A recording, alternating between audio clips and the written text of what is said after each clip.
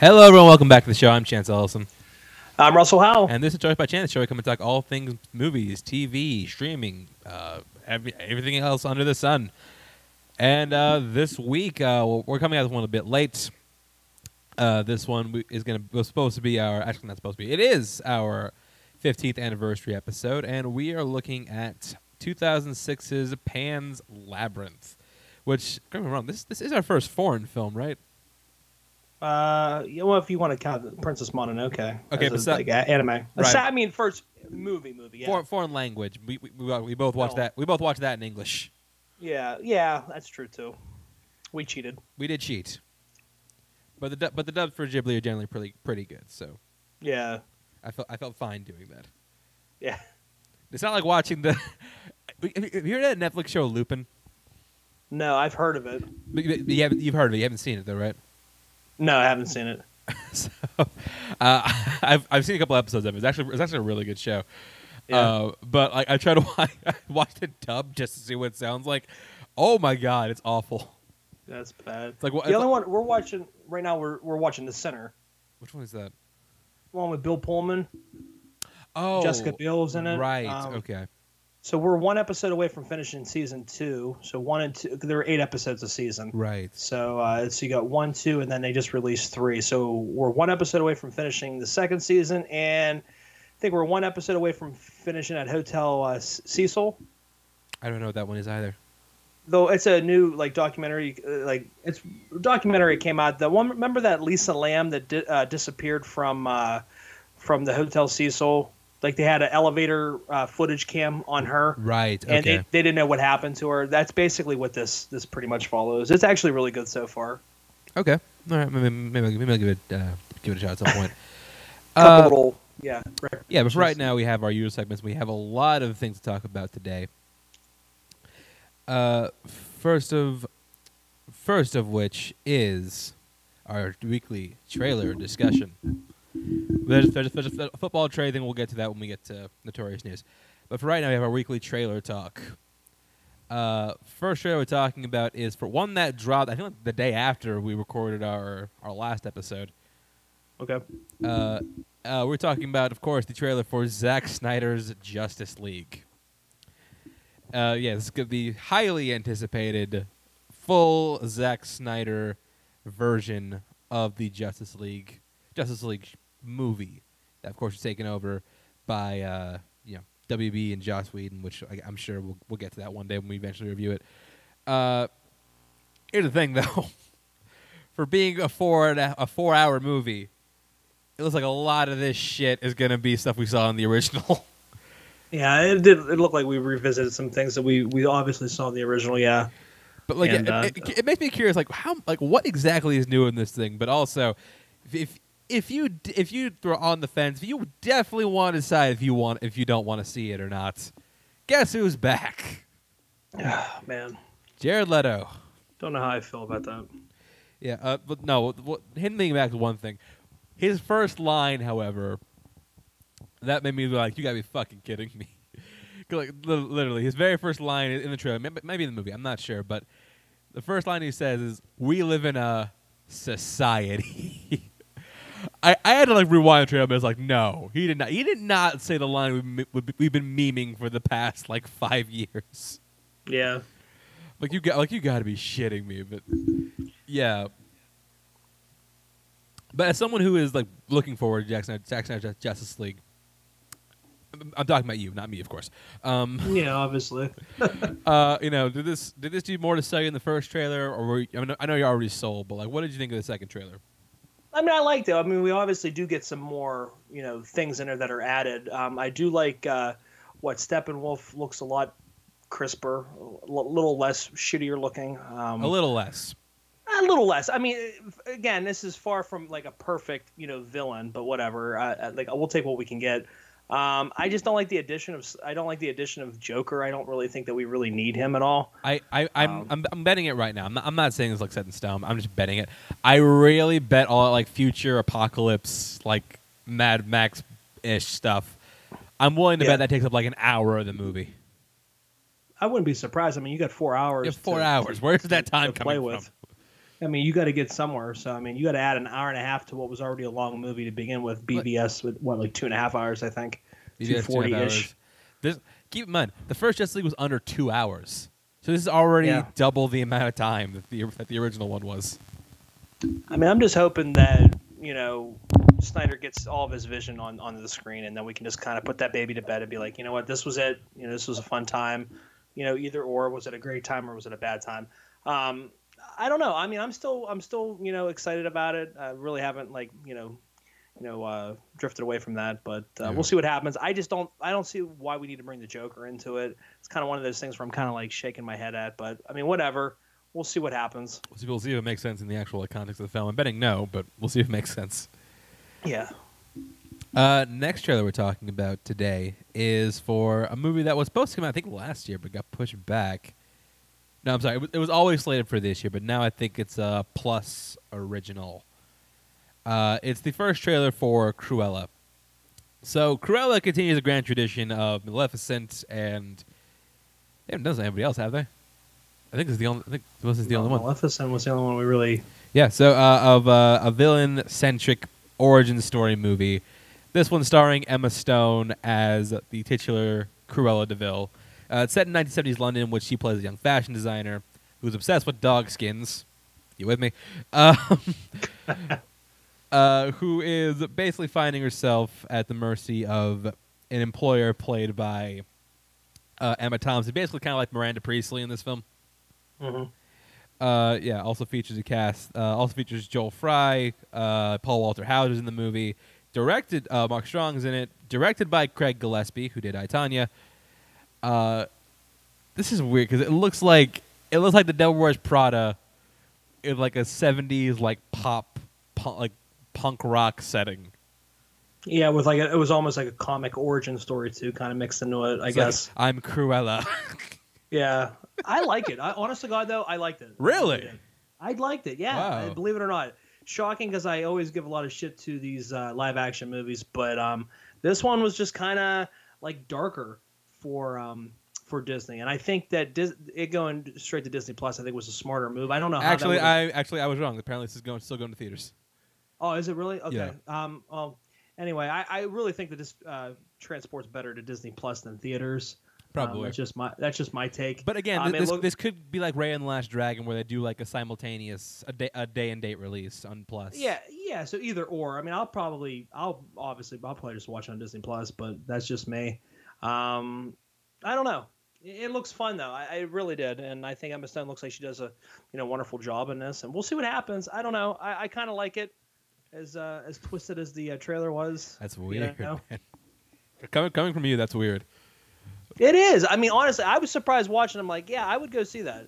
And I'm a hater on the live action remakes, but this one it looked fun. It did. It looks interesting, and yeah, I'm interested enough to go check it out. And like I said, I like Emma Stone. This is something she clearly wanted to do for whatever reason. Yeah. So sure. Yeah, sure. We'll see how this goes.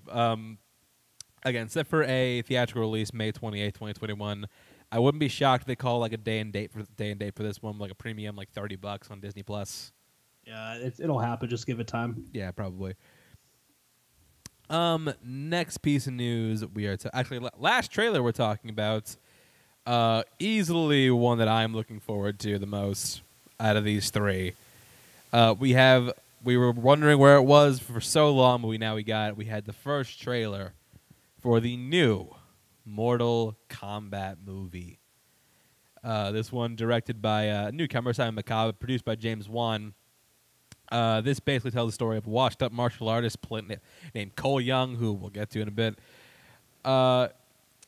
who is basically coming into this whole world of like this giant Mortal Kombat tournaments, where people are battling for the planet, battling Outworld, and tons of other things. It's funny. For a game that's basically like a premise of like how bad can you beat the shit out of someone else. Yeah. The lore for this world is surprisingly complicated. It is, yeah. Whereas it's really simplistic if you think about it. The whole idea of the game. Right, but like there are tons of characters, tons of backstory. Oh yeah, no, for sure. Like the story itself is surprisingly complicated.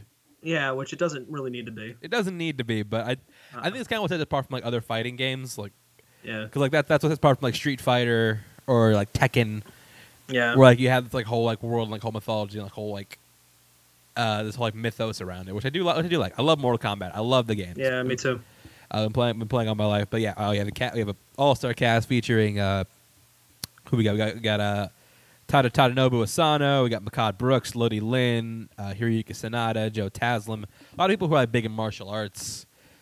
Teaching some of our favorite characters, Mortal Kombat. We got, of course, classic. You got Sub-Zero, you got Scorpion, you got Raiden, you got Shang Tsung, Kano, Jax, Sonya Blade. No Johnny Cage for some reason. I'm kind of pissed about that though, because Johnny Cage is like the moneymaker. You know what I mean? Here's the thing, though. The director, I'm not sure if he's the director, someone who's involved with the project said he's not in the movie, so he could be like a post-credit scene or something. All right. What about are they going to put Reptile in too? Because I always like Reptile. I think I saw Reptile in the trailer. I think we see Kano fighting Reptile. Okay, because I've always liked Reptile. Reptile was always like him and Sub-Zero always my favorite like ninjas, I guess. But yeah, so first impression of the trailer. What do you think of the trailer for Mortal Kombat? I liked it, honestly. I liked it right from the beginning, where you have Sub-Zero freezing. What was it? It would be what Jack? Was that Jax? That was Jax. Yeah, and then because that's how we see him lose his arms and go robotic arms, right? Yeah. I'm on board with it, man. I've played shit. I played Mortal Kombat back when it was on Sega. That's probably dating me a little bit, but it came out simultaneously with I think Super Nintendo and Sega came out at the same time. But I've always loved it. The transition of it, just going through different platforms. With N64 and the later ones, I probably kind of like flew out of because I wasn't a gamer then. But looking forward to it, man. I really am though. I think it looks awesome. Yeah, no, I think it looks great. I think that it looks like a brutal movie, which yeah, I mean, the only way you could do a Mortal Kombat movie, especially today, is make it rated R.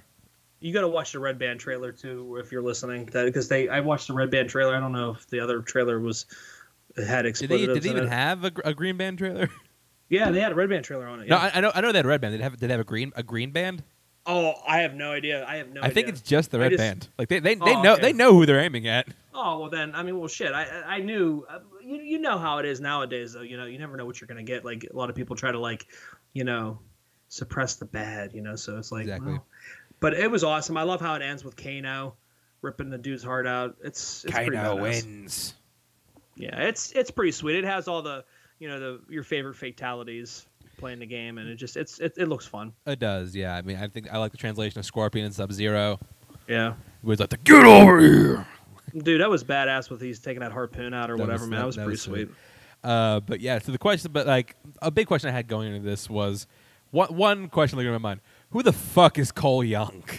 Yeah, that's what I didn't understand. Like you're making this as like the titular character almost, like the main guy. Yeah, but like is he like your Liu Kang? I guess in the. No, but Liu Kang's here. Liu Kang is in this. Oh, well, Liu Kang is okay. So is he like what? Is he supposed to be like a Johnny Cage character or what? I'm not sure. I don't get it. So I think there are a few different possibilities I've seen circulating around.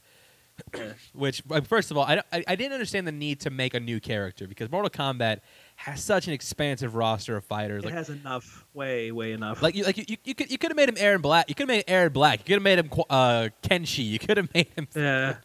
There's so many characters you could have turned Lewis Tan into, except for making a new one. But here's what I think it is. So there's a lot of speculation that the easy one is that this could be like he's like a washed up martial arts fighter. So like he could be like maybe at the end of the movie he goes into acting and his stage name is Johnny Cage, which. Okay. Yeah. Okay. No. I hope not. That's really cheesy, man. Because that kind of blows your. You have a whole entire movie that you could be like he could be doing shit. You know what I mean? Like that's the thing. Like I don't want them to waste that. Yeah, but like if you're gonna have Johnny Cage, just make him Johnny Cage. But I don't think that's the case. Here's what I think. I think there's one of two possibilities. So we see like one. So like I don't know if you're how familiar with the backstory, but in Mortal Kombat, there's a whole thing where like. The whole reason that Scorpion and Sub-Zero have the rivalry is because Scorpion thinks Sub-Zero is responsible for the death of his family. Yeah. I remember that. Yeah, which we find out was in another one. I think Mortal Kombat 4 was Quan Chi. It wasn't even Sub-Zero. Yeah. So I think there's one of two possibilities, and like there's a whole like plot point where Cole Young is being hunted down by Sub-Zero. Okay. So I think that there's one or two possibilities. One is that Cole Young is a descendant of Scorpion. Maybe like his great-grandson, maybe his son, maybe like a long-lost nephew, something like that. Or the other possibility I think that he could be is in one of the more recent games. Because in one of the earlier games, like Sub-Zero dies. I mean, except and that Sub-Zero is like a really bad dude. Okay. But then he gets replaced by another Sub-Zero, and he's like a really good dude. Like, what happened? We find out like that's the brother of the original Sub-Zero. Oh, so we might get this story that. Okay. So yeah, so he might be like the good, like the other Sub-Zero. Okay. Which I would be pretty. I'd be pretty cool with. I'd rather have that than him come down at the end and find out, oh, hey, I'm Johnny Cage. Like, yeah, you're starting I'd a movie. rather have it like that. You need a stage name. What are you, Johnny? He looks like the Octagon. Johnny Cage. Yeah, that'd be awful. Yeah, I could see like them doing like something like that and just be awful.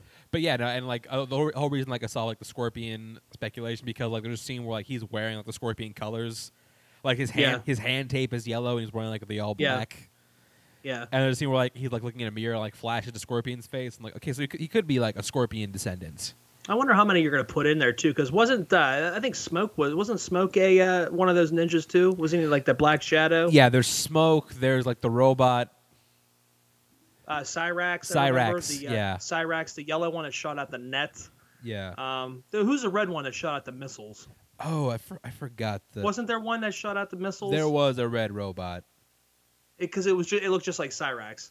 Yeah. I can't think of the name. I couldn't. Ermac. No, wait, was it Ermac? No. Ermac's a sorcerer. Ermac's a ninja, isn't he? Okay, so yeah, there was an Ermac who was a ninja. Yeah. But then he got like magic and he became like. Oh fuck! Who was the red robot? Because I remember there's like a ton outside of like Reptile, Scorpion, and Sub-Zero. There was a couple other, I think. Sector. Sector is the other one. Sector, that's it. Yep, that's it. There we go. But like I'm kind of curious who else they're gonna put in the movie from the game. I was talking to Mike Kalinowski, who's also a Mortal Kombat fan. There's a shot in the trailer where like the flaming dragon in the background. You see a dude with like the curved swords. He said something about smoke. No, I think that's Kubal. Or was it? Or Kubal, that's right. Yeah, I saw his tweet on it or whatever. Yeah, it happened. Oh, Kabbalah? No, Kubal. No, Kubal. Kubal? Yeah. Yeah, I'm just kind of curious who else they're gonna kind of throw into it. You know what I mean? Like, kind of what we were both saying. They have such a vast array of characters. You know what I mean? Like, they have so many that you don't even need to put them all in one movie. You know, we obviously saw Goro. Yeah, we saw Goro, which Goro's never looked better. Goro's badass. He looks sweet. Awesome. I was so on board with that because, like, obviously the forearms and like we could have completely got like out of hand on it, but it looked perfect, man. It looked really good. He's perfect translation. Yeah. We saw a statue of Shao Kahn. Yeah. So he'll probably be the villain in the sequel if this does well. I would imagine. Again, we saw like Shang Tsung. Melina's going to be in the movie. You got a bunch of women you can put in that too. Besides Sonya, you have what? Katana. Katana's not in it. Katana you could put in there. But yeah, and I do wonder how this is doing as far as like views go.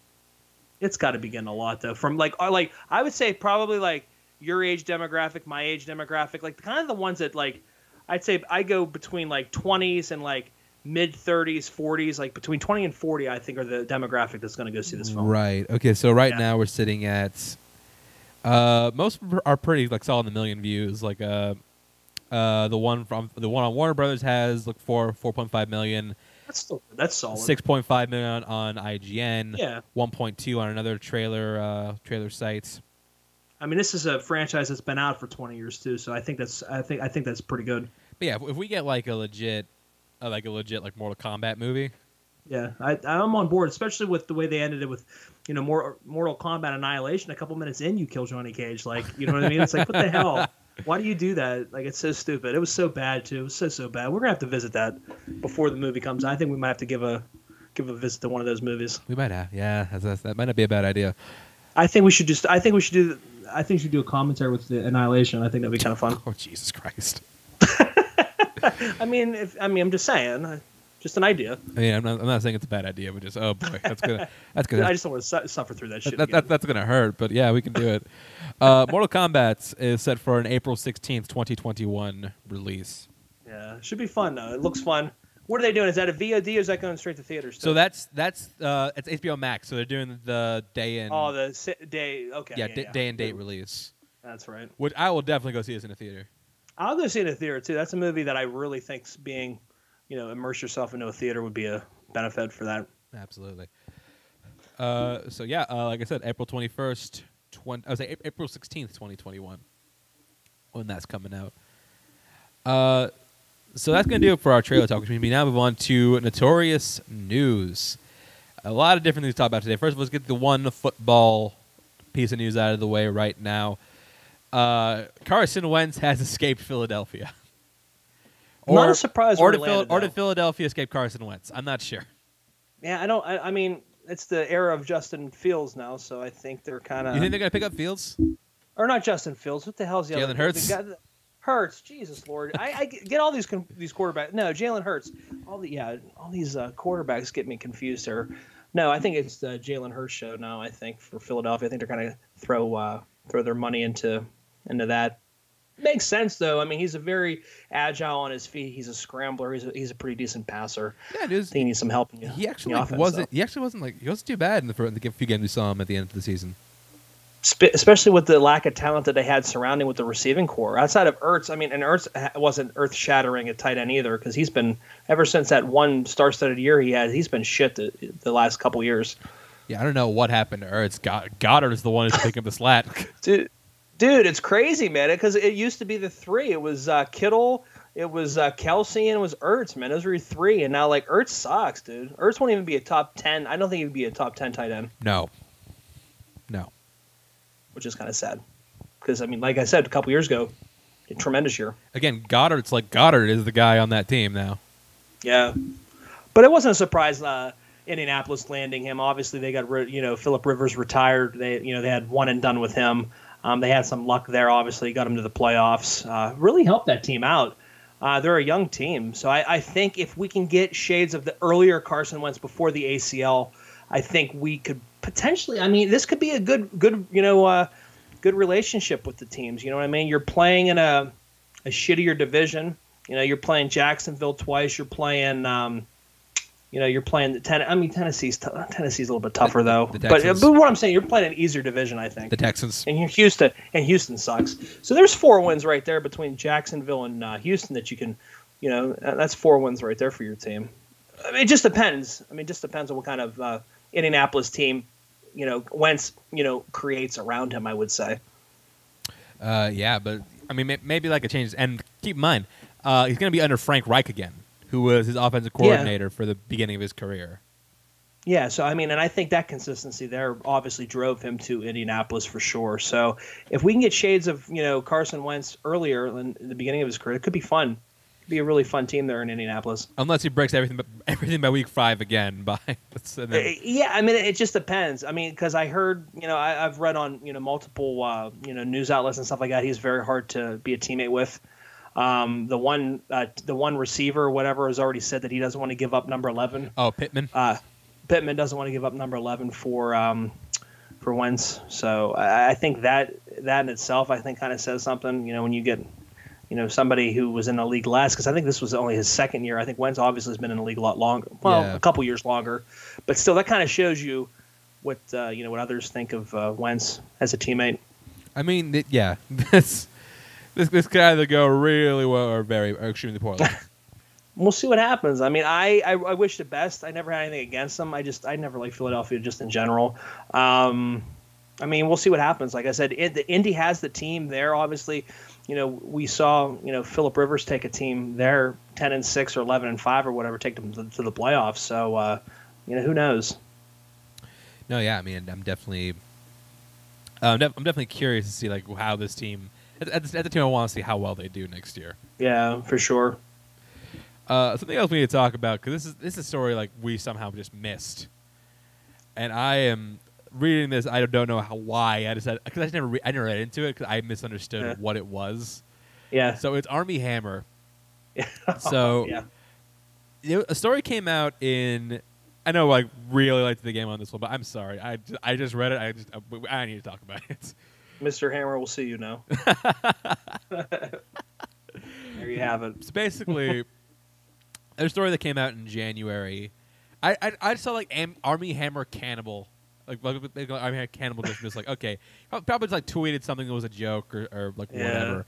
It's not until I read what happened. So it turns out multiple women came forward and accused Army Hammer of various things, mostly abuse, but various kinds of abuse. Like one of his girlfriends said he was manipulative and abusive during their relationship. Another girlfriend claimed that he branded her, like with an A. A little crazy, yeah. Right near her, spot or whatever. And here's where the cannibalist part came into it. He said that he seriously suggested, like not jokingly, like legitimately suggested that she have 2 of her ribs removed, of her lower ones removed, so she could eat them, or so he could eat them.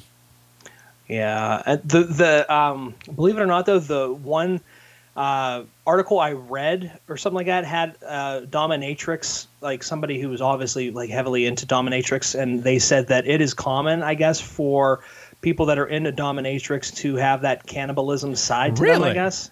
Yeah, apparently here. Let me see if I can pull up that article. Yeah, I was reading it because she said something about it. Let me see here. This was 2 hours ago on page 6. It says Hollywood dominatrix on Army Hammer. Leave cannibal kink to the pros. Basically, it says a top Hollywood dominatrix tells Page 6 that though the actor is accused of crossing the line from fantasy to abuse, the desire to devour flesh is not an uncommon kink in the S&M world and can be channeled into safe consensual activities before it goes too far. And then it says, quote, I'm actually surprised by how shocked everyone is by it because it's really common, normal, if any fetish is normal, fantasy, end quote, said Jenny Norbach, who has helped A-list actors and Tinseltown players safely explore their wildest fetishes. I would expect any professional dominatrix to have seen it regularly. So I guess apparently like this lady like kind of gets these A-list actors and kind of like they basically channel their cannibalism into a safer, healthier way. I have no idea from what I gathered from that. Wow. But apparently it's common to think that kind of stuff. So it's really crazy. How do you get credentials as a top 5 Hollywood dominatrix? I want to know that. Do you have to log so many hours? Yeah, how does that work? I know you need like 60 hours to get a pilot's license, but does Christian Grey write a letter of recommendation? I mean, I don't know how that works. I'm not quite sure. So, but yeah, but then after Hammer's rep denied that, but then in the same month, a bunch of Instagram screenshots leaked with his direct message to various women between 2016 and 2020, describing sexual fantasies, including violence, rape, cannibalism. I just hate when those old text messages surface up. Yeah. Nobody deletes stuff, man. Nobody. No. Once it's out there, it's out forever. It's out, man. So yeah. Also another one where he detailed having sexual relations with Miss Cayman, which I guess was referring to Miss Cayman Islands, which isn't really as severe. But yeah, he dropped out a lot of projects. He was dropped by his talent agency. His rep dropped him. That's crazy. I mean, this is a tremendous actor. We've obviously sung his praises numerous times on the show. Yeah, but it's super crazy. Yeah, it's also just weird that it took this long for it to come. You think if it started in 2016, Me Too would have got his ass. And that's the thing, because that's when like the ball started going down the hill. That's when the ball became a huge giant snowball. What I mean? Like in 2017, everyone was getting called out, and I mean everyone. Oh yeah, man. Like, look, I mean, obviously we knew like Bill Cosby, but that's when all those people with Bill Cosby came out, and it just started a huge around that time. That was Kevin Spacey, James Franco was around that time. Yeah. A lot of other we're really like a database of who's canceled and who isn't anymore. But seriously, because you have whatchamacallit from the TV show with Ashton Kutcher and them on Netflix. Danny Masterson. Danny Masterson got axed after so many a couple seasons. Matt Lauer. Matt Lauer. They canned him. Obviously Harvey Weinstein. We see what happened there. Right. Yeah. So I mean, like it started a movement, man. That was a Me Too. When they say it was a Me Too movement, it was a movement. It really did. It did open a lot of eyes in Hollywood and just outside of Hollywood that this shit has been going on for numerous years. So you think this would be the time and a safe place to kind of do that. Yeah, So I'm surprised kind of surprised. yeah, I was surprised it took this long, but Yeah. good on Lumen for actually being able to come forward finally. Yeah. And yeah, Army Hammer, you're a sick man. You're a sick man. Yeah. I don't know. It's fucking wild. Okay. Anyways, moving on. I have a lot of things to talk about today. First of which is where do we start today? How about we start here? This is a piece of tragic news we're going to start with right now. Nobody died, but a band died, really. It's news that came out that Daft Punk has decided to call it quits. I hadn't realized that they had been together for 26 years. 26 years, man. 26 years. For EDM, that's really crazy. Yeah, protected. Like they were like one of the most iconic, one of not the most iconic tech artists of all time. Because that really got what Dead Mouse or whatever, Dead Mouse or whatever. Dead Mouse, Avicii, fucking. I mean, like you get all those guys to kind of like that. They paved the way for all those guys to come in. Yeah, they kind of really show that like a DJ could be like a main event. And But they let's also not forget that. show like the artistry in being a DJ. Oh. It's not just like pushing buttons. Like it's like, Yeah, there's a lot of craft to it. Listen to the Tron. Oh my God. Oh. To talk about a tremendous album like Tron. I think we've said that numerous times too. Tron just amazing. Yeah, but they also finished. They also had like a lot of like great albums on them. Oh, a ton of other stuff. Yeah. Yeah, like Random Access Memory is one of my favorite albums of the past like 15 years. I adore that fucking album. Yeah. A lot of good stuff, man. They really did. Absolutely, and it sucks that they're not gonna be making music anymore because anytime I saw Daft Punk associated with anything, it always caught my interest. I think this is gonna be a little hiatus. Remember, My Chemical Romance was supposed to go too, and then they got back. So I think give it a couple years. I think they'll be back. Give it a little bit. I mean, you go straight for 26 years, man. It gets tiring doing the same thing for a long time, and I think maybe sometimes they just need a break. I really don't think this is the end of them. I think they said this is it, but give it a couple years. We'll see what happens. Let's see. I do hope they come back for the Tron 3 soundtrack. Oh, that's absolutely. I hope that doesn't hurt that because Tron Legacy was just tremendous, and I hope that we don't lose that. Yeah, same here. But Daft Punk. Even if this is the last time you ever make music together, your legacy it's cemented, and we're gonna miss you. Next piece of news we're talking about is we have a lot of castings. First of which is two that are actually kind of intertwined. So first of which, Keke Palmer has been announced to join the cast of Jordan Peele's next movie. Which Keke Palmer, the most notable thing she was in the past couple of years was what's it called? Hustlers. She was the black stripper. Which I know it's kind of mean to say, but she has no other defining characteristics. Can't remember her fucking name. So that's who she was in that movie. But she was funny. I liked her in Hustlers. Looks like she also co-starring alongside possibly Daniel Kaluuya, who's in talks to join this movie, is reaching Jordan Peele again.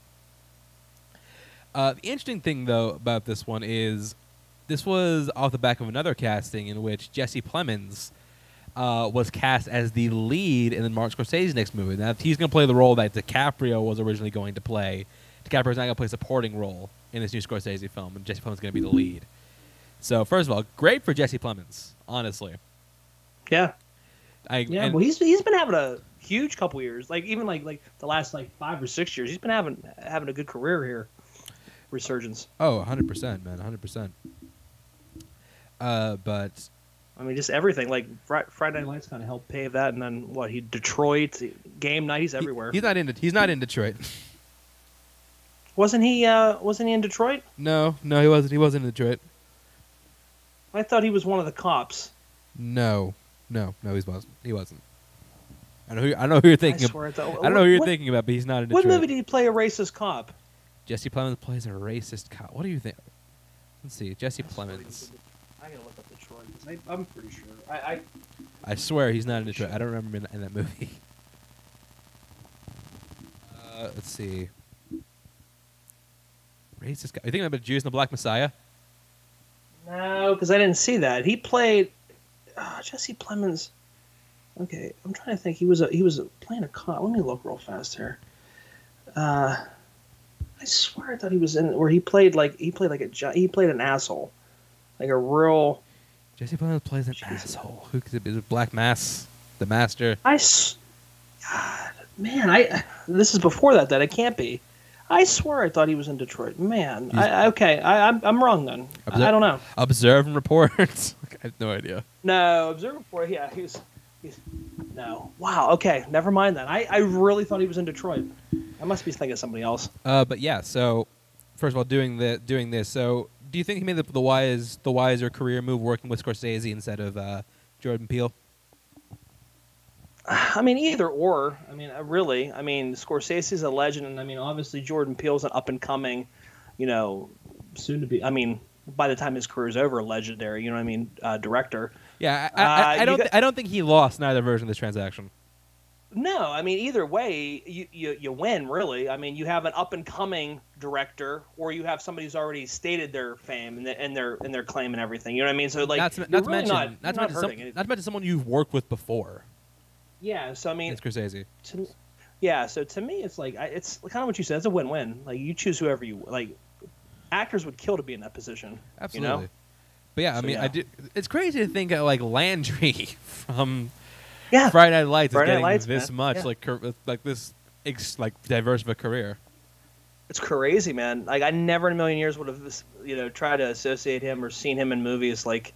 It's crazy, and to be like really good at what he does too. Oh, he's a great actor. Yeah, but no, yeah, congratulations, Jesse Plemons, and even Keke Palmer, who like someone who started like on like Nickelodeon and like the Disney Channel, like True Jackson VP. That's where I come from. True Jackson VP, coming in and being in the next Jordan Peele movie. Who, first, I mean, I'm just excited for the next Jordan Peele movie. Like I don't care what he's doing. Yeah, for sure. So yeah, that's going to be great. Speaking of up and coming directors doing their next movie, let's talk about Disappointment Boulevard. Yes, that is the name of the movie. This is going to be the next collaborate. This could be the next film from director Ari Aster, and the actor he's chosen to star in this movie is maybe the most perfect decision he could have made. Take a guess. Disappointment, disaster. Disappointment Boulevard. No idea. Joaquin Phoenix. Perfect. Yeah. Yeah. You can totally see like them working together, right? Yeah. I mean, yeah. Why not? It's been called. Plot details are kept under wrap, but being described as an intimate, decade-spanning portrait of one of the most successful entrepreneurs of all time. I think. Yeah. Is this a Steve Jobs movie? I'm curious. So I like Ari Aster, man. I like both of his movies. I like Hereditary. I like Midsommar a lot. So why not? And completely switching genres too. So kudos. Oh, absolutely. I mean, I do think it's a good way for him to kind of break out and kind of like diversify himself as a filmmaker. Which, I mean, as someone I also did really enjoy. His first two movies. Yeah, me too. Hereditary more than Midsommar, but I do think Midsommar was really good. I'm gonna flip it. I go Midsommar more than really. Yeah, the more and more I think of it. I went and watched the director's cut, and I just I don't know. They're both good though. Kind of what you said. I mean, both of them are really good. But yeah, I'd say Midsommar just a little bit more than Hereditary. Yeah. Next piece we're talking about. Let's talk about. I need to find the story for this. Actually, while I do that, something that also got cast members recently is Gremlins: Secret of the Mogwai. So, in case you forgot, Gremlins: Secret of the Mogwai was a show that was announced for HBO Max. It was part of their whole like big slate announcement. It's an animated show based in the world of Gremlins, and they have just locked down some cast members. So we got Ming-Na Wen, B.D. Wong, James Hong, and Matthew Rhys playing the villain. So now HBO Max is a service that I've been a pretty big fan of as of yet. Yeah. There are two major drawbacks to this service that I think they desperately need to fix. One of which is there's a ton. One of which is market. There's a ton, but I think the two big ones. One of which is marketing. Yeah, because I mean, you and I have been saying that from the get-go. They can't market themselves for crap. No. Second of which is original content. because Yeah. you look at like Yeah. every streaming service. I mean, the big ones. Like if you think like Netflix, Prime, Disney Plus, Hulu, everyone has that like big show that everyone that's like must see TV. That Some Flight of- Attendant was good though. some I of- mean, which one? for HBO Max. Flight Attendant. I have The that. Flight Attendant, yeah, it's See, because they can't market it, I haven't seen it. well, that's the thing though, because you wouldn't know about it unless you know what I mean. Like I didn't even know about it until we were navigating around it, and Beck was like, "Oh yeah, that I heard that it's supposed to be really good." Like I didn't know about that. You didn't know about that. You know what I mean? Yeah. It's like this wasted platform. You know? So, but yeah, looking at this, do you think that has the potential to be like the big HBO Max show? I would say no, just because of the fact. I mean, I love Gremlins. Don't get me wrong. It's been forever since I've like revisited them, so I kind of really forget a lot about it. But I have seen them. I just don't know if that's where you're going to hang your brand on. You know what I mean? You're going to play on nostalgia and get people in on that one. Again, the same age demographic as probably you and me. I would say between 20 and 40, you're going to get those people in to watch it because that we grew up watching that stuff.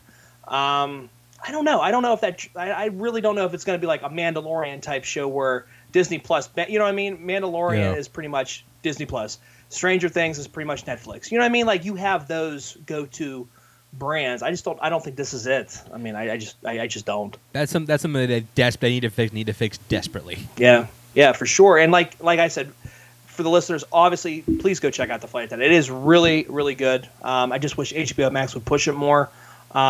They just do a bad job of organizing things too on that homepage, that dash, man.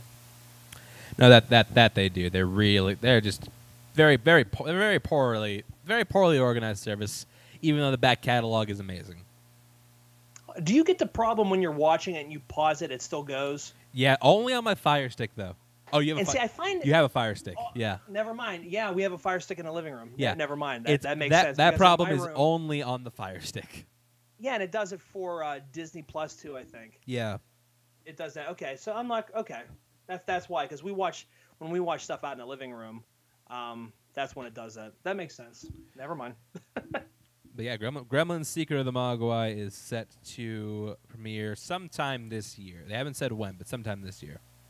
Well, hopefully they get more eyes on it, though, man. It's a good platform if done correctly. They have a lot of good property there, but gotta start marketing it, man. Yeah, you got to start like being better at especially when you have like all your entire theatrical slate for this year. Yeah, I mean, premiering for Netflix.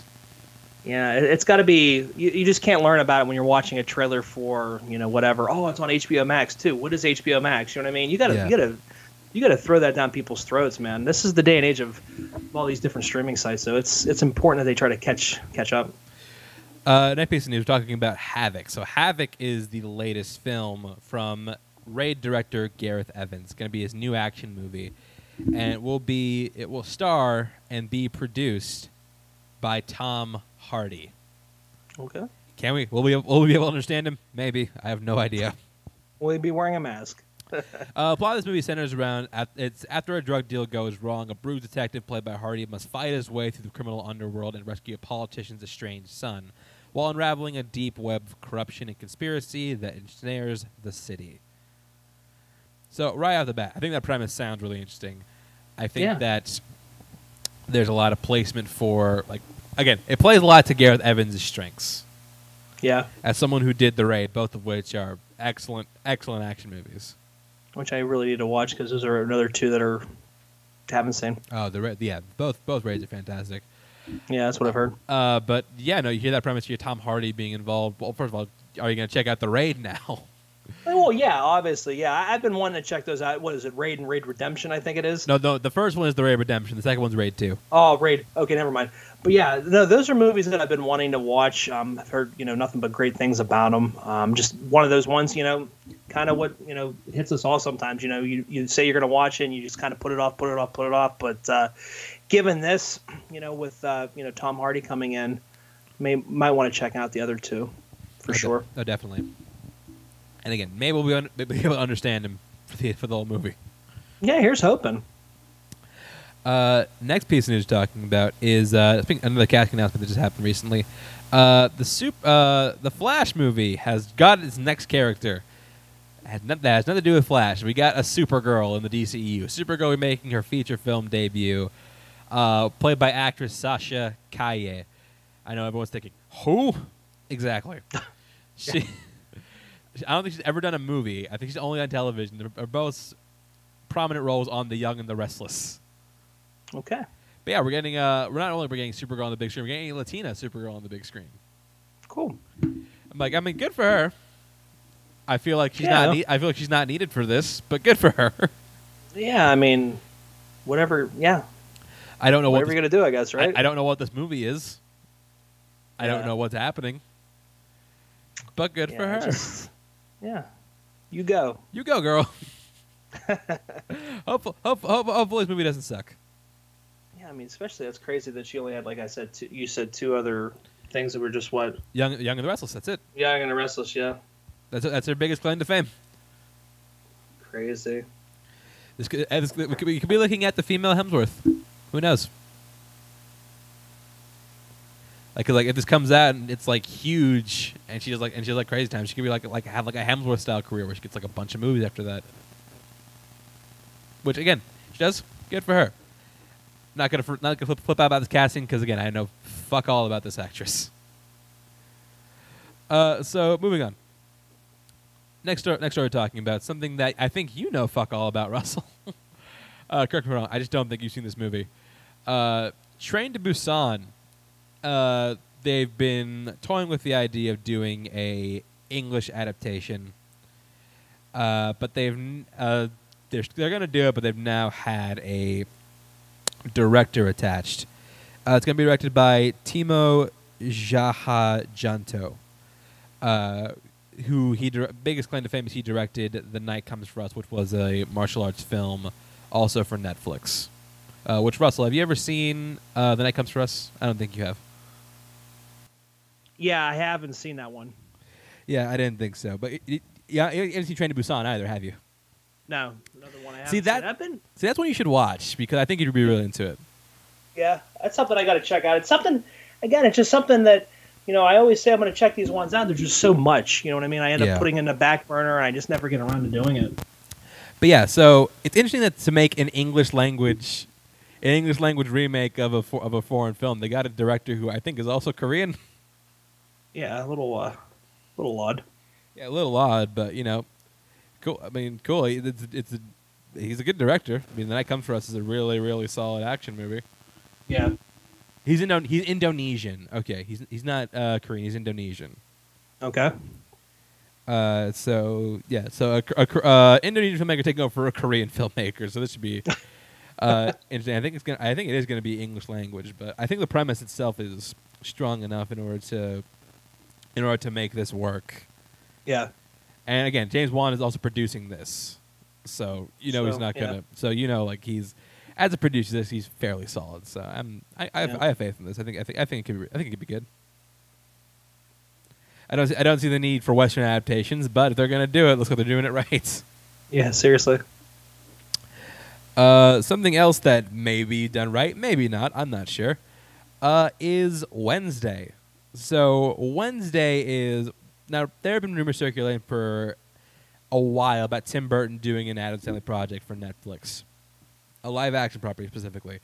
We now know what it is. So what it's going to be? It's going to be a feature-length film about Wednesday. Not film. Feature-length series about Wednesday, where she's like, I think she's like. Okay, let me find out what this is. So basically, it's going to be like a coming-of-age story about Wednesday, who's off at boarding school, trying to solve crimes and shit. I don't know about solve crime, but it's going to be about her on her own coming-of-age journey. So you're looking at late teens-esque. Probably. Okay. Yeah. So this is an interesting one because I love the Addams Family. It's one of my favorite properties of all time.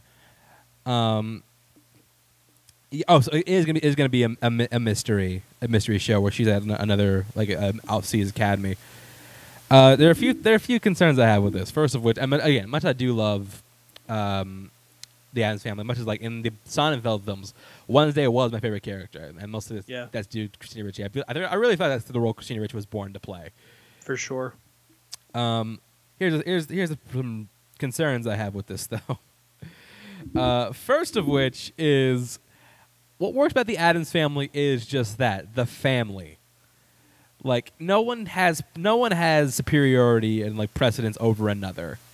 Yeah, like they're all everybody's pretty equal. Exactly, all pretty even keel. So I'm not sure what it's going to be like when you separate one of them from the rest of the pack. Yeah.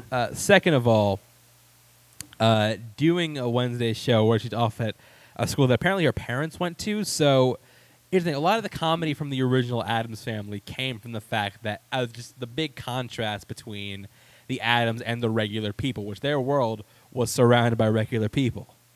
Yeah. They were the odd ones on the block, but to them it was normal. That's where like a lot of the comedy came from. But now you're taking her out of that and putting her in an environment where she's gonna seem normal. Yeah. So I'm not sure how this is gonna work. Yeah. No, I agree. I mean, I don't know. I mean, but Wednesday was a character that if you look at the Sonnenfeld films, like you said, it was just the strength of Christina Ricci. I mean, that was literally like a role perfect, tailor-made for her character, perfect for her age. I mean, she was just at the right spot at the right time with that. You know what I mean? Absolutely. So I don't know. I don't know how you do that, though, how you take the Addams Family world out of a Wednesday spinoff. You know what I mean? A Wednesday, like kind of like not like an origin, but like a Wednesday story. You know what I mean? Oh, yeah, Wednesday like standalone adventure. You take that world out of it. Does it really become kind of a an Addams Family thing, or is it more just like you're just really just placing this girl in like a giant? You know what I mean? Yeah, I don't know. I don't know how this is gonna work. I'm curious because I think Tim Burton with the Addams Family on paper seems like a perfect combination. Oh yeah, because Tim Burton. I mean, obviously, I think Tim Burton's world and imagination, I think, would be tailor made for, Addams Family. And if Sonnenfeld didn't do it, I mean, I could absolutely see Tim Burton doing something like that, like movie wise. Exactly. We'll see what happens. I don't know. I mean, obviously, Burton got the eye on it. I think Burton can make it his own. That's what he does with these movies, though. So it's not completely a lost cause. I'm hopeful, and we'll see we'll see what happens. Yeah, we'll see. Something that's also definitely not a lost cause is Paddington 3, which Studio Canal officially confirmed last week. The Paddington 3 is in the works. Not a surprise. Not a surprise at all. Downside, Paul King, director of the first two, not coming back because he's busy working on Wonka. Which, it's crazy to think that after like the news of Wonka came out and like see, cause here's the weird thing. The news about Wonka came out, everyone was like not enthused about it. No, and Paddington 3 was completely the opposite. Paddington 3, we heard that was in the works. Everyone was like, fuck yeah. Yeah, I mean, because the first two are just like great family films, or a lot of heart and just very. You think Paul King would get it through his head, like maybe I should come back and do this. People like what I'm doing. Yeah, it's like I got a good thing going here. Nope, I'm gonna leave. I mean, okay. I get it. He wants to branch out as a filmmaker, which I do encourage him to do. But like, finish it out after 3. Finish it out. And Absolutely. not to mention, like, you're doing a project that like nobody. You're doing a project that like everyone wants to see, to a project that nobody cares about. Yeah, I mean, look at Charlie and the Chocolate Factory. I mean, it was received awfully. Like nobody liked it. It was awful. I don't know. Yeah, but either way, we're getting more Paddington, and like a question circulated. They're going to get someone great to play the villain. So who do you think would be a great villain in Paddington 3? I think Christoph Waltz would be good. You don't think? I'm thinking of it right now. I think it'd be funny. It's like, I'm here to take your marmalade, bear. But I'm thinking like if you're thinking like somebody British. Man, yeah, I don't know. He's a little too German for the role. Oh, I know that. I'm thinking if you're just like outside the box. We're just right. thinking of like villainous. See, and again, my pick isn't British either. He's Irish, and my pick is Liam Neeson. You couldn't do Hugh Laurie because wasn't he in? No, Hugh Laurie would be a good villain. Hugh Grant was in. Hugh Laurie would be really funny. Actually, Hugh Laurie would be a good villain. Yeah. So we'll go with that. We'll go with Hugh Laurie. Ooh, Hugh Laurie. I'd actually really like to see the little Hugh Laurie and go back to Stuart Little roots. And that's what I was thinking. That's why I was like, wait a minute. And I was thinking Stuart Little. That's why I was like, wait, he was in a family film. Yeah. Never mind. Yeah, we're good. But yeah. And last piece we're talking about today, and this is one I'm very excited by the prospect of. Edgar Wright has announced that he'll be producing and directing a new adaptation of Stephen King's The Running Man. So Cool. The Running Man is. Have you seen the original Running Man? I have not, but I'm Oh familiar my with. God. I You know haven't seen it? I know the. No, but I'm familiar with like the basic synopsis of it, I guess. Yeah. So the story of Running Man is basically a dystopian future filled with like, not demonic game shows, but it's like Saw meets Quiz Show in a sense. Okay. But like with a very like 80s action style feel. And the movie, I mean, it sounds fun though. the movie itself is awesome. I love the original Running Man. Like again, it's probably one of Schwarzenegger's better movies. I'm being honest. Like it's super fun, super fast paced. Another movie I got to add to the list of. Yeah. It's so vast. But yeah, hearing that Edgar Wright's making a new adaptation of this encourage you to check out the original a little more. Yeah, kind of same thing with the raids. Yeah, I mean, any time that you get a new I want to say like a new spinoff of an old property, you always get curious about watching the old stuff because you kind of want to see if it's faithful to, Right. or what does it add to that world. So yeah, I mean, obviously, I would have to check that one out before I went and saw the remake or reboot of it. Absolutely, and look, see, this is a combination that I think that it's great. And I do admire Edgar Wright because what he's seemingly doing is like he made his comedy, he made his quote unquote Edgar Wright movie, but now he's trying to branch out and do like different stuff, because he's doing that Last Night in Soho horror film. He's doing this, which is like a higher concept sci-fi movie. Yeah.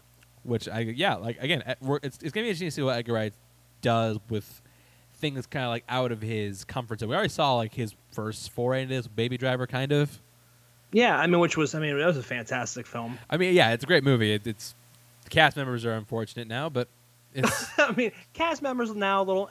We could recast those guys now, but we could recast two of them now, but. Yeah, I mean they made some stupid decisions, but such is life, and but that doesn't take away what he did. So that didn't take away the hard work that everybody else put in that movie.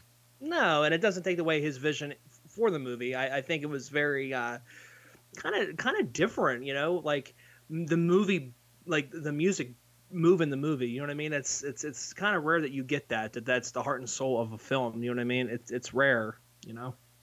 Absolutely. But yeah, definitely trying to, definitely looking forward to seeing what he's going to do in the future with him branching out. Can't wait to see Last Night in Soho. I think it's like from all the photos I've seen, it looks really interesting, and yeah, it's going to do it for Notorious News. We now move on to the movie of the week, and we are talking about, of course, Pan's Labyrinth. Not a surprise. Not a surprise. Yeah, it was one of the ones where like this could have won. What was the one we left off? Oh. I was gonna put on the Prestige. Prestige would have won. Yeah, the Prestige would have won because Nolan fans. I mean, I just think it's polls like there's certain polls that you and I put up that I'm not surprised at the winners. You know what I mean? Then there's other ones that I put up like we put like far-fetched movies that obviously what was like Shame and other movies I put on for just like at random times. You know what I mean? Just to see if anybody gets any bites on it. You know what I mean? But yeah. It wasn't a surprise Pan's Labyrinth won. It's been a while since I've seen it, so it was really nice to revisit it. Yeah. So interesting thing about this film is there's a group of three director friends. They call themselves the I'm not sure this is what they call themselves, but basically the three amigos of cinema. Yeah. It's Alejandro González Iñárritu, Alfonso Cuarón, and Guillermo del Toro. 2006 is the only year in which all three of them made a movie. That's crazy. Yeah. And all three of them were on the poll. Yeah, they were. Yeah, they were. Yeah, because I put Babel on there. Put Babel on there. I love Babel. I put Children of Men. And I put this one. Yeah. Oh, well, I didn't even realize that we did that. Like we did that unintentionally too. Yeah, no, it was not anywhere near our intention. But that's crazy that you it's crazy now that I think about it because I'm like, damn, like that just shows you that just shows you the master behind the lens that these guys are, man. Absolutely, and this year have two of them. People argue as like Children of Men and Pan's Labyrinth are the best of the respective directors, both Cuarón and Del Toro. But we're looking at Del Toro today. So yeah, Del Toro is a dude who we never talked about one of his movies before. He's a guy who he's gotten a reputation for being the more of the genre filmmaker of the three of them. Yeah, I can see that. He's more, but his is always like submersed in like colorful environment. I've noticed though he uses. The environments, the creatures. Yeah. Like it's hard to describe, but when you're watching a Del Toro film, chances are you're gonna know it. Oh yeah, I mean whether it's Hellboy 2, Shape of Water, I mean you could feel that you're in a Del Toro film. Yeah, but this was the one that kind of put him. Well, not this. This is the one, but it actually kind of is because this was, helped put him on the map. Yeah, as a legitimate filmmaker, at least like Yeah. a prestige filmmaker. More mainstream, I would say. This helped get him Well, mainstream. no, because he had Blade 2. He had Blade 2 and the first Hellboy before this. Oh, okay. Well, but I'm saying this really, I think, kind of like really showcased what kind of director he could be. Yeah, no, though, like you know what I mean? this took him from like fun genre director to one of the best working filmmakers right now. Yeah, no, I agree completely. But why is that exactly? There's only one way to find out, and we have to take a look. This is Pan's Labyrinth. So we find out that a long time ago there was this princess from this underground kingdom. She wanted to go up to the world above. She did that. Eventually, she died, and she couldn't go back. However, the father, the king, he always knew that her soul would return. Yeah. So what he did was he put a bunch of, like he said, like he was gonna wait for her to come back at some point because like he's like I know she'll return. I know she'll be back. Yeah. So, yeah, right off the bat, you completely get what tone he's going for in this film. Yeah. In that this is a fairy tale, but not just like not like a Disney fairy tale. This is a fairy tale like of the books, like a grim fairy tale. Yeah, it's like a dark fairy tale for sure. Exactly. I would say. Yeah. It's like if Disney didn't cut the balls off of every Hans Christian Andersen story. Yeah. No, this is not your typical fairy tale for sure. This is not your baby sister's fairy tale movie. No, we're not going to tuck you in and read you the story. No. We meet our main character, Ophelia. She's going into a nearby safe house with her mother, who's pregnant. So the mother is seeing the, I think it's a general. It's a captain. Captain, that's right, captain. Yeah. Seeing a captain. This takes place during the Spanish Civil War, towards the end of the Spanish Civil War. Yeah, so you're looking at like Spain, 1944, I believe, is when it opens up. Wasn't it the 1800s? Well, Spain 1944 was when they had when it showed up on the. No, you know what? It can't be the 1800s. They have fucking cars. Like that's all right. It is. No, you're exactly right. It is 44. Yeah, Spain of 44. Yeah, I wrote that down. It wasn't from memory, so yeah. You know. But like right off the bat, man. Yeah, you see like, Ophelia and her mom traveling to meet the captain. Yeah, so they're on their way. They get to they get to the safe house, and she notices nearby there's this. Well, first of all, we meet the captain, who like right off the bat, total asshole, total dick. Yeah, like honestly, and the best way I can describe this. If you took all the sternness and all the strictness of Christopher Plummer's character in The Sound of Music, but with none of the levity, you'd get this guy. Yeah. I mean, he's just really, and it's crazy though because like you can tell that the mother is only doing this for security, a blanket for her and her daughter. Really, yeah. I mean, there's really no love between the two characters. You don't really see that type of romance on the screen. You know what I mean? Yeah. No, that's true. And like Spain didn't have Nazis, but these guys are totally Spanish Nazis. Oh, absolutely. You could absolutely see like the Hitler influence type. Yeah, absolutely. Yeah. So like I said, Ophelia finds this labyrinth nearby, this big stone maze, which, I mean, again, like it's immediately you're drawn to like right here. This is where you start to get drawn to like the the set design, the art direction, the production of the film. Because like they built that. Yeah, I mean it's beautiful too. It's like that beautiful and like even going down to the well or whatever, that spiral staircase or whatever it has. It's beautiful. Yeah, the use of sets in this film is fantastic, and it gets better as the movie goes on. Oh, absolutely. Yeah. So Yeah, we also meet a few of the main characters: the Doctor, whose name escapes me, and Mercedes, who And is she's basically just like kind of like his like what would be the captain's kind of like maid or whatever, pretty much. yeah, Type. her like, his housekeeper, I guess.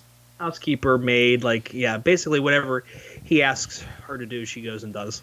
Yeah, and the next scene, in case you thought that this was like a fantasy movie for kids, we get like this obviously that tells you no, it's very much for adults. It's a scene where he encounters a farmer and his son, who are the speculator are rebels who they're fighting against. Yeah, basically, yeah. Yeah, and he goes through his bag, he pulls out like a bottle, and I've never forgotten the first time I saw this scene. Like, he takes the end of the bottle, hardest bottle of life. I guess if you hit it the right way, it doesn't break. Oh my god, he just like starts pecking him right in the head with it, man. Yeah, and he uses this bottle to like cave this dude's face in. Yeah, it definitely stays with you. Like watching that, and like you can hear like the sound, like it's hitting like bone. You know what I mean? Yeah. It definitely stays with you. No, it does. And while that's going on, Ophelia sees like this walking stick, which she saw earlier on this statue, which she, in her mind, she thinks it's a fairy. But then we see it transform. It looks like a grasshopper. I mean, really. Maybe grasshopper mixed with a walking stick. Yeah, no, for sure. And it transforms. Now, this is the thing. Like, there's a lot of CG in this movie. Yeah. And does it always look convincing? No, it doesn't. But it doesn't distract you, though, like no, other movies do. Here's the thing. It doesn't look... It's not convincing, but it at least looks cool. Yeah, but you forget about it when you're watching it, though, and I think that's the beauty of Del Toro as a filmmaker. He kind of submerges you into this environment where it's like you see it, you may think it, but it's like it still flows, it's still natural. But the CGI works in other scenes, like in the next scene when they go to the labyrinth, where she goes to the labyrinth, she goes down that spiral staircase, and she meets the fawn, I guess what is like the main iconography from this film, the fawn. Yeah. I don't know who voices it, but the physical part is Doug Jones does. Yeah, Doug Jones. Doug Jones voices him, and Doug Jones voices a couple other ones in here too. I don't think Doug Jones does the voice of this. I think he has the physical part of it. I'm pretty sure. You might want to double check it. I don't know. I'm pretty sure. If it is, they're modding this voice because this sounds nothing like him. Well, no, I know it sounds nothing like him, but when I paused it on Prime, remember it said Doug Jones. I don't know if that was just who bodied him. Yeah, maybe it is the voice. I don't know, but anyways, you can tell it's not him though. You could tell, yeah. But so this character is both the main iconography in this film, and you can tell why because the design is great. Oh, it looks so cool and so unique, and I think that's what was great in Hellboy with Del Toro, to give you these visionary characters that you could take with you. Do you know what I mean? Absolutely. Even in The Shape of Water, but it's so unique because you don't see it all the time, and I think Del Toro really has an eye for that. No, yeah, but like I was saying, like the design is there. I think it's I think it's a great design, but like I love the way he moves, and like what's cool about it is, like, speaking of CGI, they use CGI to like help with the motions, like the flick of the ears, the blinking. Yeah. That's all done with CG, and that CG that just disappears. Yeah. Yeah. No. Yeah. For sure. Yeah. So basically, the fawn tells Ophelia that she is the princess that's been reincarnated. Yeah, and if you want Moana, Princess Moana, yeah. Yeah, which I thought was funny too. Yeah, I'm like, wow, didn't you rip this off? They're like, wait a minute, we needed a princess name. Good news, I just watched Pan's Labyrinth last night. Let's go Moana. All right, Moana it is. We'll lower the end. It sounds vaguely Hawaiian. Sure, why not? Yeah, let's do it. So basically, he tells her, like, she's this long-lost princess. In order to return home, she has to complete these 3 challenges. Mm-hmm. What they are, we don't know, but we'll see as the movie goes on. We also see that the captain. We see more of the captain being just a grade A asshole. Oh, like I messaged you. Honest to God, this guy's a perfect villain. The guy that plays him. What is it? What is his name? Yeah, what is his name? I'm gonna give this dude some credit. We still got to get props, man, because I don't have his name on the thing. I was gonna props to the main girl. Let's see. Oh, you're talking about Mercedes. Ivana. No. Ivana Baquero, who played Ophelia. Ophelia. Yep. Yeah. She's fantastic in this film. really good, and it's a shame that her performance wasn't recognized by the Academy, which is kind of crazy because I think she was really really great in this film. I think she definitely could have For being netted. such a- I think she could definitely could have netted Best Leading Actress nomination. Absolutely. At the same, she hasn't done like more. I mean, she's worked in like television. She's worked in. She worked in like other like Spanish film, but like as far as like major projects, she hasn't really done anything post this, which is It's crazy. It's really good. It's crazy because you would think that her career would springboard after this. I think so, but no, it's sadly Yeah. no. Yeah, and the guy who plays the captain, what's his name? Sergi Lopez. Yeah, total asshole. Oh man, he is killing it in every scene he's in. Oh man, and you know when he's on screen, something bad's gonna happen. You just get that like uneasy feeling when he's on the screen. I think that's just really showcases what a great actor, what a great performance he puts forward in this film. Absolutely. So in the next scene, well, there are two things going on. First of which, Ophelia is attempting to go on one of her first challenges. Yep. She has to get a key out of the belly of a giant toad. Yeah, and I think the Fawn gave her a book Yeah. that she has to read when she's alone. It kind of like pretty much sets up what she needs to do. So she kind of has it's kind of like a map to what she needs to go do.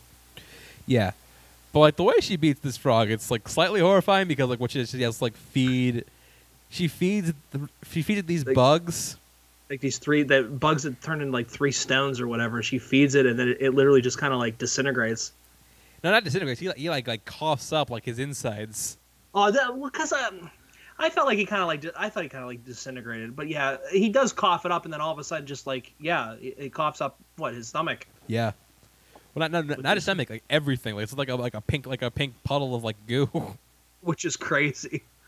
Like it's a wild visual. Like again, props to Del Toro again for like having like this kind of like visual mind for like this kind of storytelling. Ophelia needs the golden key, man. She needs that golden key. You got to do what you got to do. Yeah. But anyway, she gets it. She finishes the first challenge. However, she's all muddy for dinner, so she can't go down. Now she doesn't get to eat. Yeah, her mom's pissed because she just bought her a brand new dress that she completely got completely muddy. Yeah.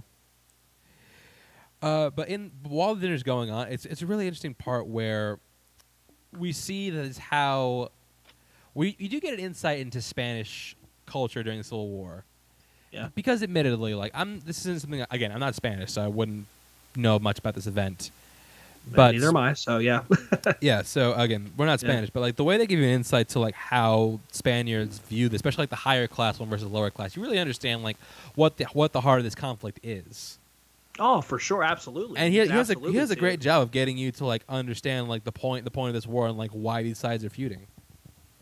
But it also makes you sympathetic towards the people that we later find on, that the that she's helping and stuff like that, which happened to be, her brother. Yeah. But like we understand that though, like that we they gain sympathy through this for us. You know what I mean? We kind of like side with them. We want them to do good. Exactly. Yeah. We then find. So, they get the key. They go to. He goes back to the labyrinth and gives what's his face Vaughn the key. Mm-hmm. She then gets a book that can kind of see the future. It's a precognitive kind of book, but it was basically able to tell her that her mom was gonna have a miscarriage. Yeah, because you could tell she opens the book and it's like all red. No, well, it's red. It's in the shape of a uterus. Oh yeah. But now we'll talk about that when that comes down. But yeah.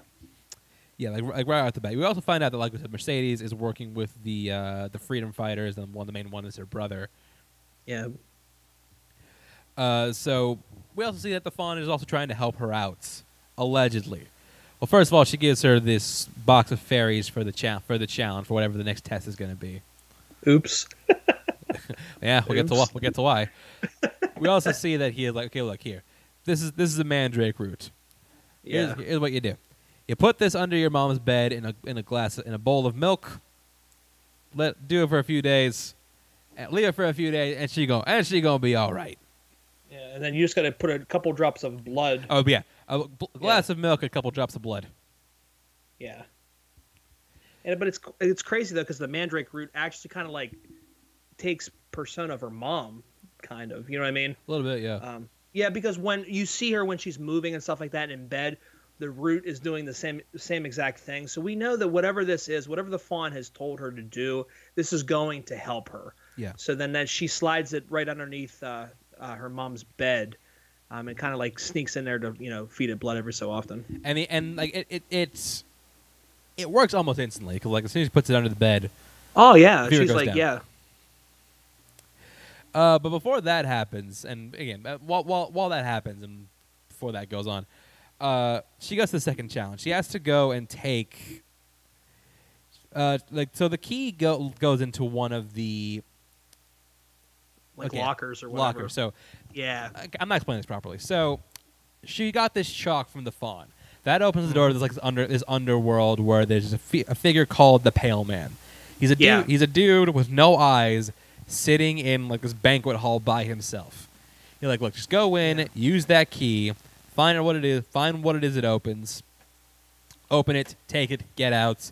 Whatever you do, do not eat anything. Do not eat or drink anything. Yeah, that's the only stipulation. And I mean, you can obviously see where she's coming from too. So that temptation's going to be there. Yeah, I mean, she's very malnourished.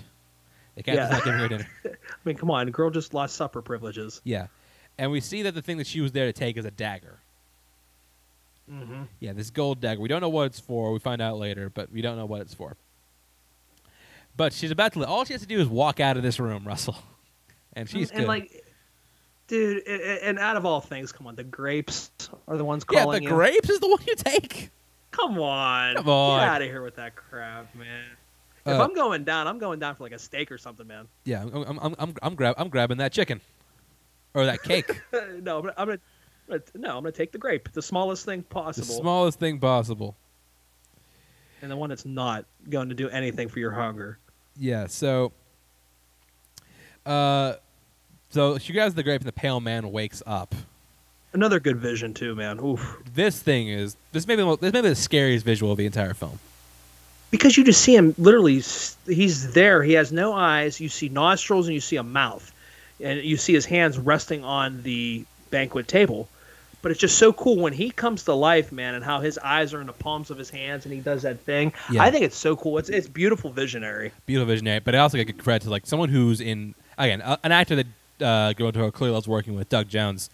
Oh, Doug Jones for sure. He has this incredible physicality to him. Yeah, because he can transport himself into any character that Del Toro really wants him to. He really personifies that character. Yeah, and just the way he's able to move, like it's crazy when you watch all his movies he's done with Del Toro, especially like no two characters he plays move alike. No, they're all unique in their own way. Like, and I think Abe Sapien will move differently than the asset in The Shape of Water. The asset will move differently than the Pale Man in this movie. Yeah, it's crazy. Yeah, like he literally probably sits there and studies it with Del Toro, and they make sure that they don't get anything that trips up, to the same beat. It does, man. Doug Jones is such a good actor. Really, yeah, for sure. Yeah, and the Pale Man is maybe his most terrifying creation. Oh man, but it's so terrifying, but it's so like beautiful too. Do you know what I mean? It's like it's crazy. It really is. Just the artistry of it is what's for sure. And it's like and it's kind of simplistic, really. It's not too over the top. You know what I mean? No, it really is. All it is like a dude with like a completely like bald guy. Yeah. With no eyes, with eyes where his palms are. Yeah, I mean, but it again, those are the ones that you can call back to the Pale Man, Fawn, like the characters that you take away from this film. Yeah. But yeah, so she does get it, but she did eat something and did lose two fairies in the process. Which, by the way, oh my god, it was savage. You see him like bite off the head of one. You see him like bite off like the upper body of another. Yeah, again, not a fairy tale. I mean, this is like malicious. Like he's literally crunching these fairies, and you see the blood squirting out of his mouth, man. Like it's crazy, man. It's insane. Meanwhile, the next day, like I said, the mom is healing. Meanwhile, the next day, the Spanish army has an encounter with the freedom fighters. Freedom fighters kind of get their ass handed to them, but like what's interesting is that they do is like, they go to one. They're trying to make sure they're all dead. But what one does, like he shoots himself in the neck. Yeah. to like shoot out his vocal cords, like he can't talk. Yeah. Yeah, like, it's crazy, like the length these guys will go to in order to like fight for what they believe in. Yeah. Yeah. It just shows you. Yeah. So, but there is one who didn't get so lucky. He was one who, they capture and they're trying to make him talk. And you're like, oh shit, is it Paul? Oh, you think that's what it is, but it's they're building it like it is. Yeah, no. Yeah. But you realize the one they got is like the least helpful person they could have gotten. Oh man, you feel so bad too when like he's trying to do the counting to 3 shit, dude. Oh Yeah. Heartbreaker. No, yeah. So, but he's getting tortured, and wow, the things they do to this man. Yeah, I mean it's crazy, but like the doctor's there, so the doctor's present too at the he is interrogation of the guy. I don't know the guy that stutters name. No, I don't know his name either. But either way, so while that's going on, Fawn visits Ophelia again. Who she comes clean. He's just like, look, I got the dagger, but I kind of disobeyed the one thing he told me to do. And he goes ballistic, man. He's like, we're done. You're like, no, that's it. You failed. I don't give a fuck. You got the dagger. I'm out of here. You failed. Out of here. You're done. You're out. Yeah. You're never going home. Gee, thanks. Yeah, just like, and it sucks because like that was kind of like her escape, because her situation right now is like, it's bad now. It gets worse after he tells her this. Yeah. Yeah. Case in point, like what happens to the guy? Like it's crazy to think. Like one of the scariest things about this film is what you don't see, because like what happens to this dude is like you don't see how they're torturing him, but you see the aftermath. He's all bloody. You see like one of his hands is like cut like right down the middle. Yeah, so it's like completely mangled. You really can't. Yeah. And he wants the doctor to heal him, so he can torture him some more. Yeah, and he has the balls to ask him to heal him up too. That's the brutalness of the captain in this film, man. He wants the doctor to fix him up so he can do more damage to him. It's really sinister. Yes, but the doctor, being the kind of hard guy, he decided to euthanize him. Yeah, which was so much better.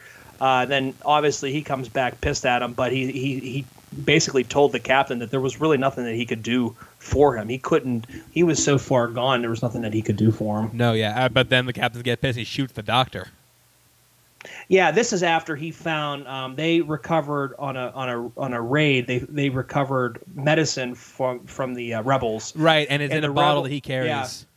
Yeah, and it matched the canister or the container that the doctor had. So they kind of put 2 and 2 together that somehow the doctor was lending aid to the rebels. So that's kind of what really started the ball rolling, I think, with him wanting to kill the doctor. Right before that, though, I forgot to mention, he discovers the mandrake roots, and he gets unreasonably upset about it. Yeah, and he throws it into the fire. No. Completely. The mom throws it into the fire. Oh, yeah, the mom throws it in the fire, and basically that does harm to herself without actually knowing that that's actually there to help her. Yeah, but the minute she threw it out is when she started bleeding out, too. Yeah, the minute she threw it into the fire, the second she starts dying again. Yeah, so which is completely, she was just listening to Ophelia, man. Listen to Ophelia. But yeah, the mom dies during childbirth. Ophelia's life is basically just crumbling around her. Yeah, and it's crazy how fast it's happening, too. Like right after she like broke the rules of that challenge. Mm-hmm. Yeah, like it's crazy, like how down the downward spiral of her life, like the way it's going right now. Yeah, and then were we talking about the part where Mercedes stabs the captain? Not yet. So first what happens is Mercedes realizes she's about to get caught by the captain. Yeah, because she's working with the freedom fighters, so she's about to leave. Yeah, she knows she pretty much sees the writing on the wall. But right as she's about to go meet with the other freedom fighters, she gets caught by the captain. And you're like, oh shit, we know how this is gonna go. Yeah. But then, the cool thing is she gets out. Yeah, because she hides that knife in her under her shirt all the time. What's funny about this is the first of which is she gets out. She stabbed the captain a few times actually. Yeah, and then she leaves. Doesn't bother to finish the job. Yeah, it's like, dude, you're leaving. What are you doing? Like, you didn't hit him anywhere vital. No, she didn't. No, go back in there and kill him, Like man. slit his throat. Go for the jugular. Do something. Yeah, stab him in the heart, or jeez, like go somewhere where it's gonna bleed. Like go somewhere where he's gonna bleed out in a couple minutes. Yeah, he's not gonna bleed when you stab him. He in already the upper killed back. the only doctor on site. Yeah, I mean, he's probably going to kill you, so you probably need to kill this guy. Second of all, she just walks out. Yeah, and she's in no hurry either. No, for a she second. just leaves. Yeah, I get it. If she were running, it'd be more suspicious, but still, like, you need to get out of there. You man. need to get keep out. them steps going, man. Yeah, for sure. and yeah, so like she's chasing down on horseback, and you think she's about to get she's about to get got. Yeah, And at the last second, you're like oh you're scared for her, but at the last second you're so relieved because like her brother and his homies show up. yeah. You start hearing gunshots. You're like, oh my god. But she totally does a number on Captain's mouth, man. She does. She's in like the half Joker smile. The half Joker smile. He cut himself on those popsicles. Those popsicles are going to cut the top off. Those plastic popsicle wrappers, that are nasty. Oh yeah, those are not good. So then But then Ophelia comes back to Fawn, and Fawn's like, you know what? I'm gonna give you one more chance. But here's the deal: you got to do what I say when I say. He pulls the Miyagi defense. Do what I say when I say. No questions. Yep. So what she has to do now? Go get her brother. Go get her brother, and go to the labyrinth As fast as you, quick as you can, pretty as fast much. as you can.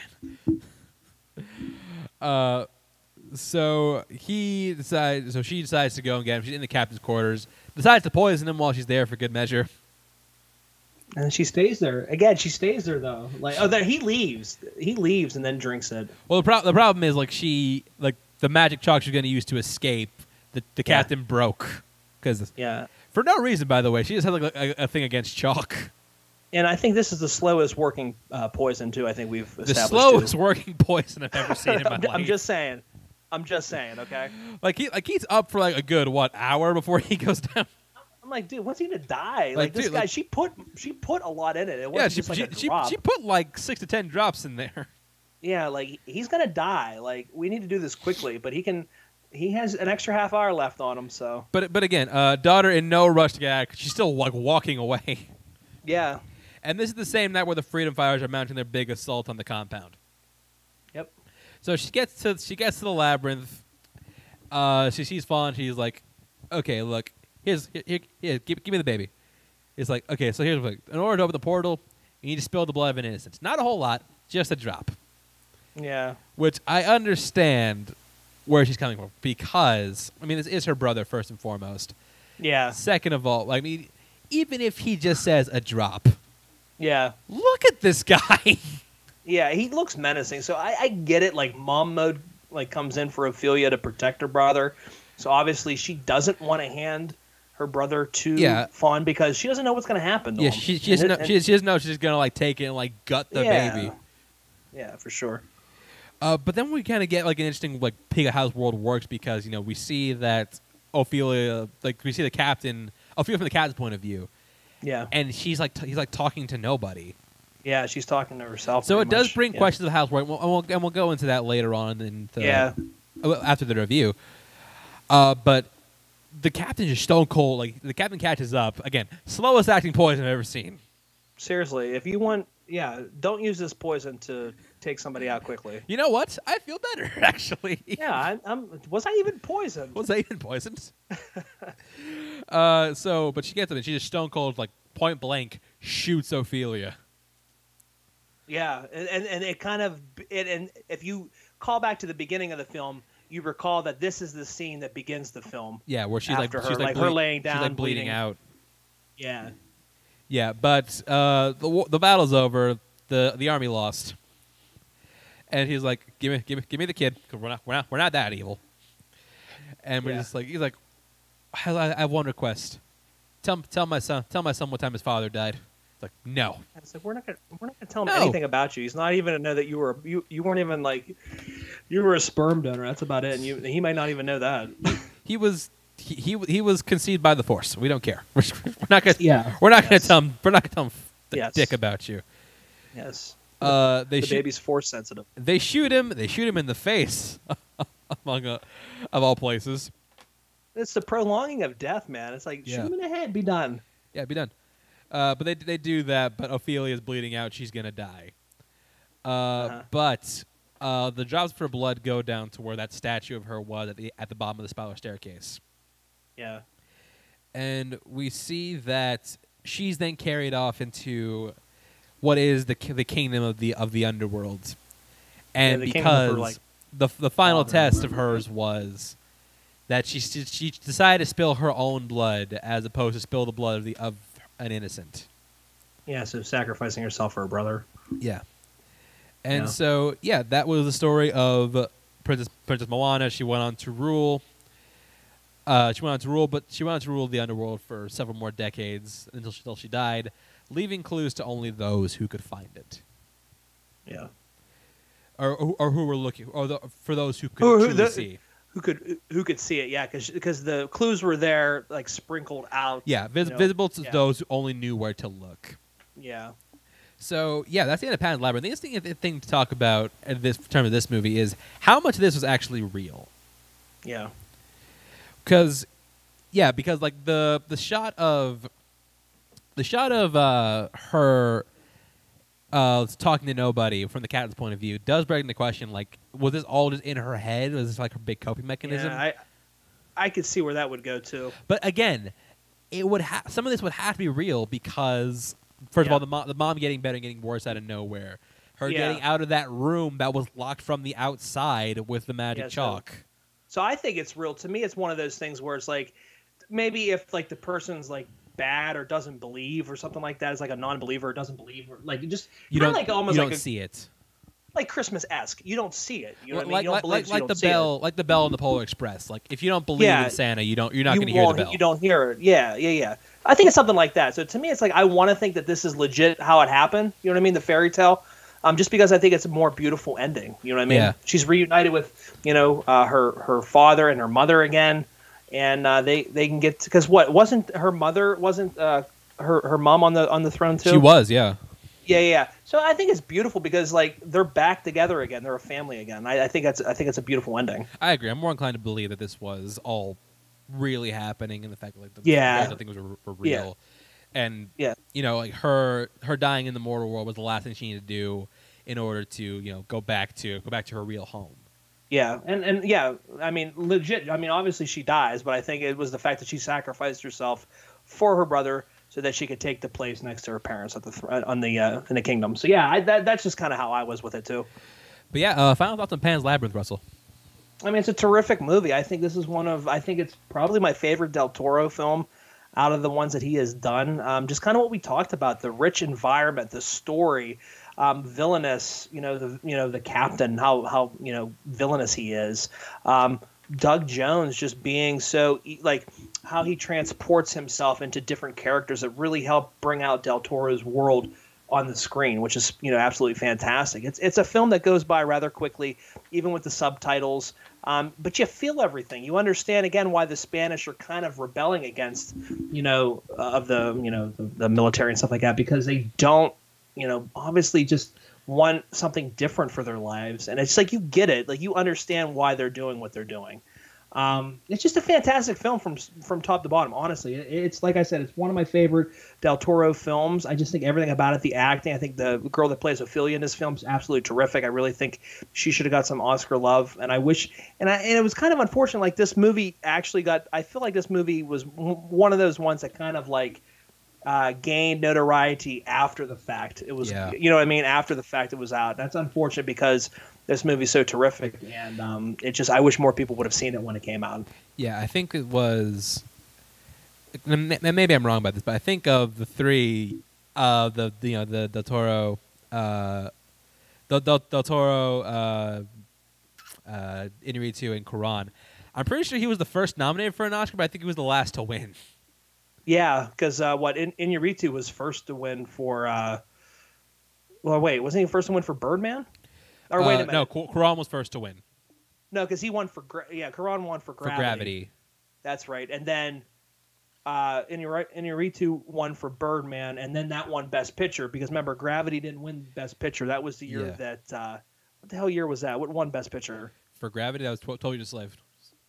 A 12 Years a Slave one. Okay, so yeah, they were both nominated. So Inarritu and Del Toro both nominated this year. Yeah, because I remember Babel. Yeah, Babel, he got Best Director and Best Picture. But Del Toro was nominated for Best Screenplay for Best Original Screenplay for Pan's Labyrinth, the Best Foreign Film. The screenplay one was huge. That was a huge nomination. Yeah. Because foreign films don't often get screenplay nominations. Did he win foreign film on that? He didn't, no. No, that's crazy. Yeah. He didn't win an Oscar at all until Shape of Water. Until Shape of Water. That's crazy, man. That's really crazy. But that just shows you how stacked that. And that 06, man, if they would have broadened it out 10 nominees, this is back when they were doing 5 still, I think that they would have I think Pan's Labyrinth easily would have been a nomination for Best Picture. Oh, also Inarritu was Pan's Labyrinth, and also Children of Men. Children of Men definitely could have snuck in there. Oh yeah, and that's the other thing. That's why, and that's the thing that really like grinds our gears when we talk about like obviously the Oscar nominations going from 5 to 10, and you not utilizing all 10 spots. Like just do it, Yeah, exactly. I don't understand what's going on there. Oh, actually, funny thing is, all of them were nominated in that year because Children of Men also got a Best Adapted Screenplay nomination. Jeez. Yeah, so this was 2006 was the year of things that come. So we should have seen the writings on the wall that these guys were going to be around for quite some time. That these dudes. Okay. Also, Del Toro was the last one nominated. So last one nominated, last one to win. Hey, but they all got gold, man. That's all that matters. They all got it eventually. Yeah, I mean, all great directors, obviously, No, yeah, I agree. I think it's a fantastic film. This is also my favorite Del Toro film. I think that I love this as a director. I think that whether or not I like it in the end, because there's some I'm not huge fans of, like I'm not big on Crimson Peak, but that's really it. I think he's always doing something interesting. I think he always had. I do need to revisit Crimson Peak. I remember not liking it. Yeah, me neither. Maybe I should revisit it, but. He's always doing something interesting. He's always trying something new. He's always doing something innovative, something always like creatively unique, and at least like at the very least pretty to look at. Oh yeah, he's constantly pushing the boundaries for that. So in that right, he's a totally modern visionary. Absolutely, and again, I will absolutely look forward to anything and everything this dude does. I think that absolutely he's the only reason looking forward to another Pinocchio movie. For sure. But yeah, that was Pan's Labyrinth. So what do you guys think about it? Russell, where can people find us? They can find us on Notorious by Chance on Facebook. That's where we put the polls up for you guys to vote. Go ahead and head on over there. I think we pretty much called the series already, but yeah, just vote on whatever movies that we throw out, and you can find us at Notorious by Chance on YouTube. Chance just put a new video on there for the top 5 Star Wars characters. I think we're going to get back into doing stuff like that. I'm actually saying because we're got this too late to do a Black History Month special. Our Black History Month special will be a top 5 this week. All right, so then there that goes then. So we'll do that then. What day we trying to do that? That's going to be Thursday. Okay, if I can get in on it, I'll try to get in on it. I've actually already got a panel locked. Thank you though. I've already got a panel locked though. All right. Okay. All right. Well, I appreciate it. If I need a last minute, I will let you know. I appreciate it. But yeah, no, like I said, we're doing a lot of new content. We're going to get some good stuff on there. We're going to get reviews on there and everything. So go ahead and follow us there. Our subscriber count grew up a little bit since that live thing that you did, which was really nice to see that go back up. I think 12 subscribers we net out off of that, nice. Which is great. Yeah. So we're going to put up we're going to put up new content up. We're going to try to, hopefully within a year time, maybe we can get to the 1,000 subscriber mark. Hopefully. Yeah, hopefully. But yeah, you can find me on Twitter, @ChanceWars_91. I find me in the Demetrius Schmodown. I got a great match coming up against Brendan Meyer, who's a good friend of mine, but he's going to go down. Let's be real. But yeah, that and as well as to the top 5. We're doing our Black History Month special is going to be a top 5 this week.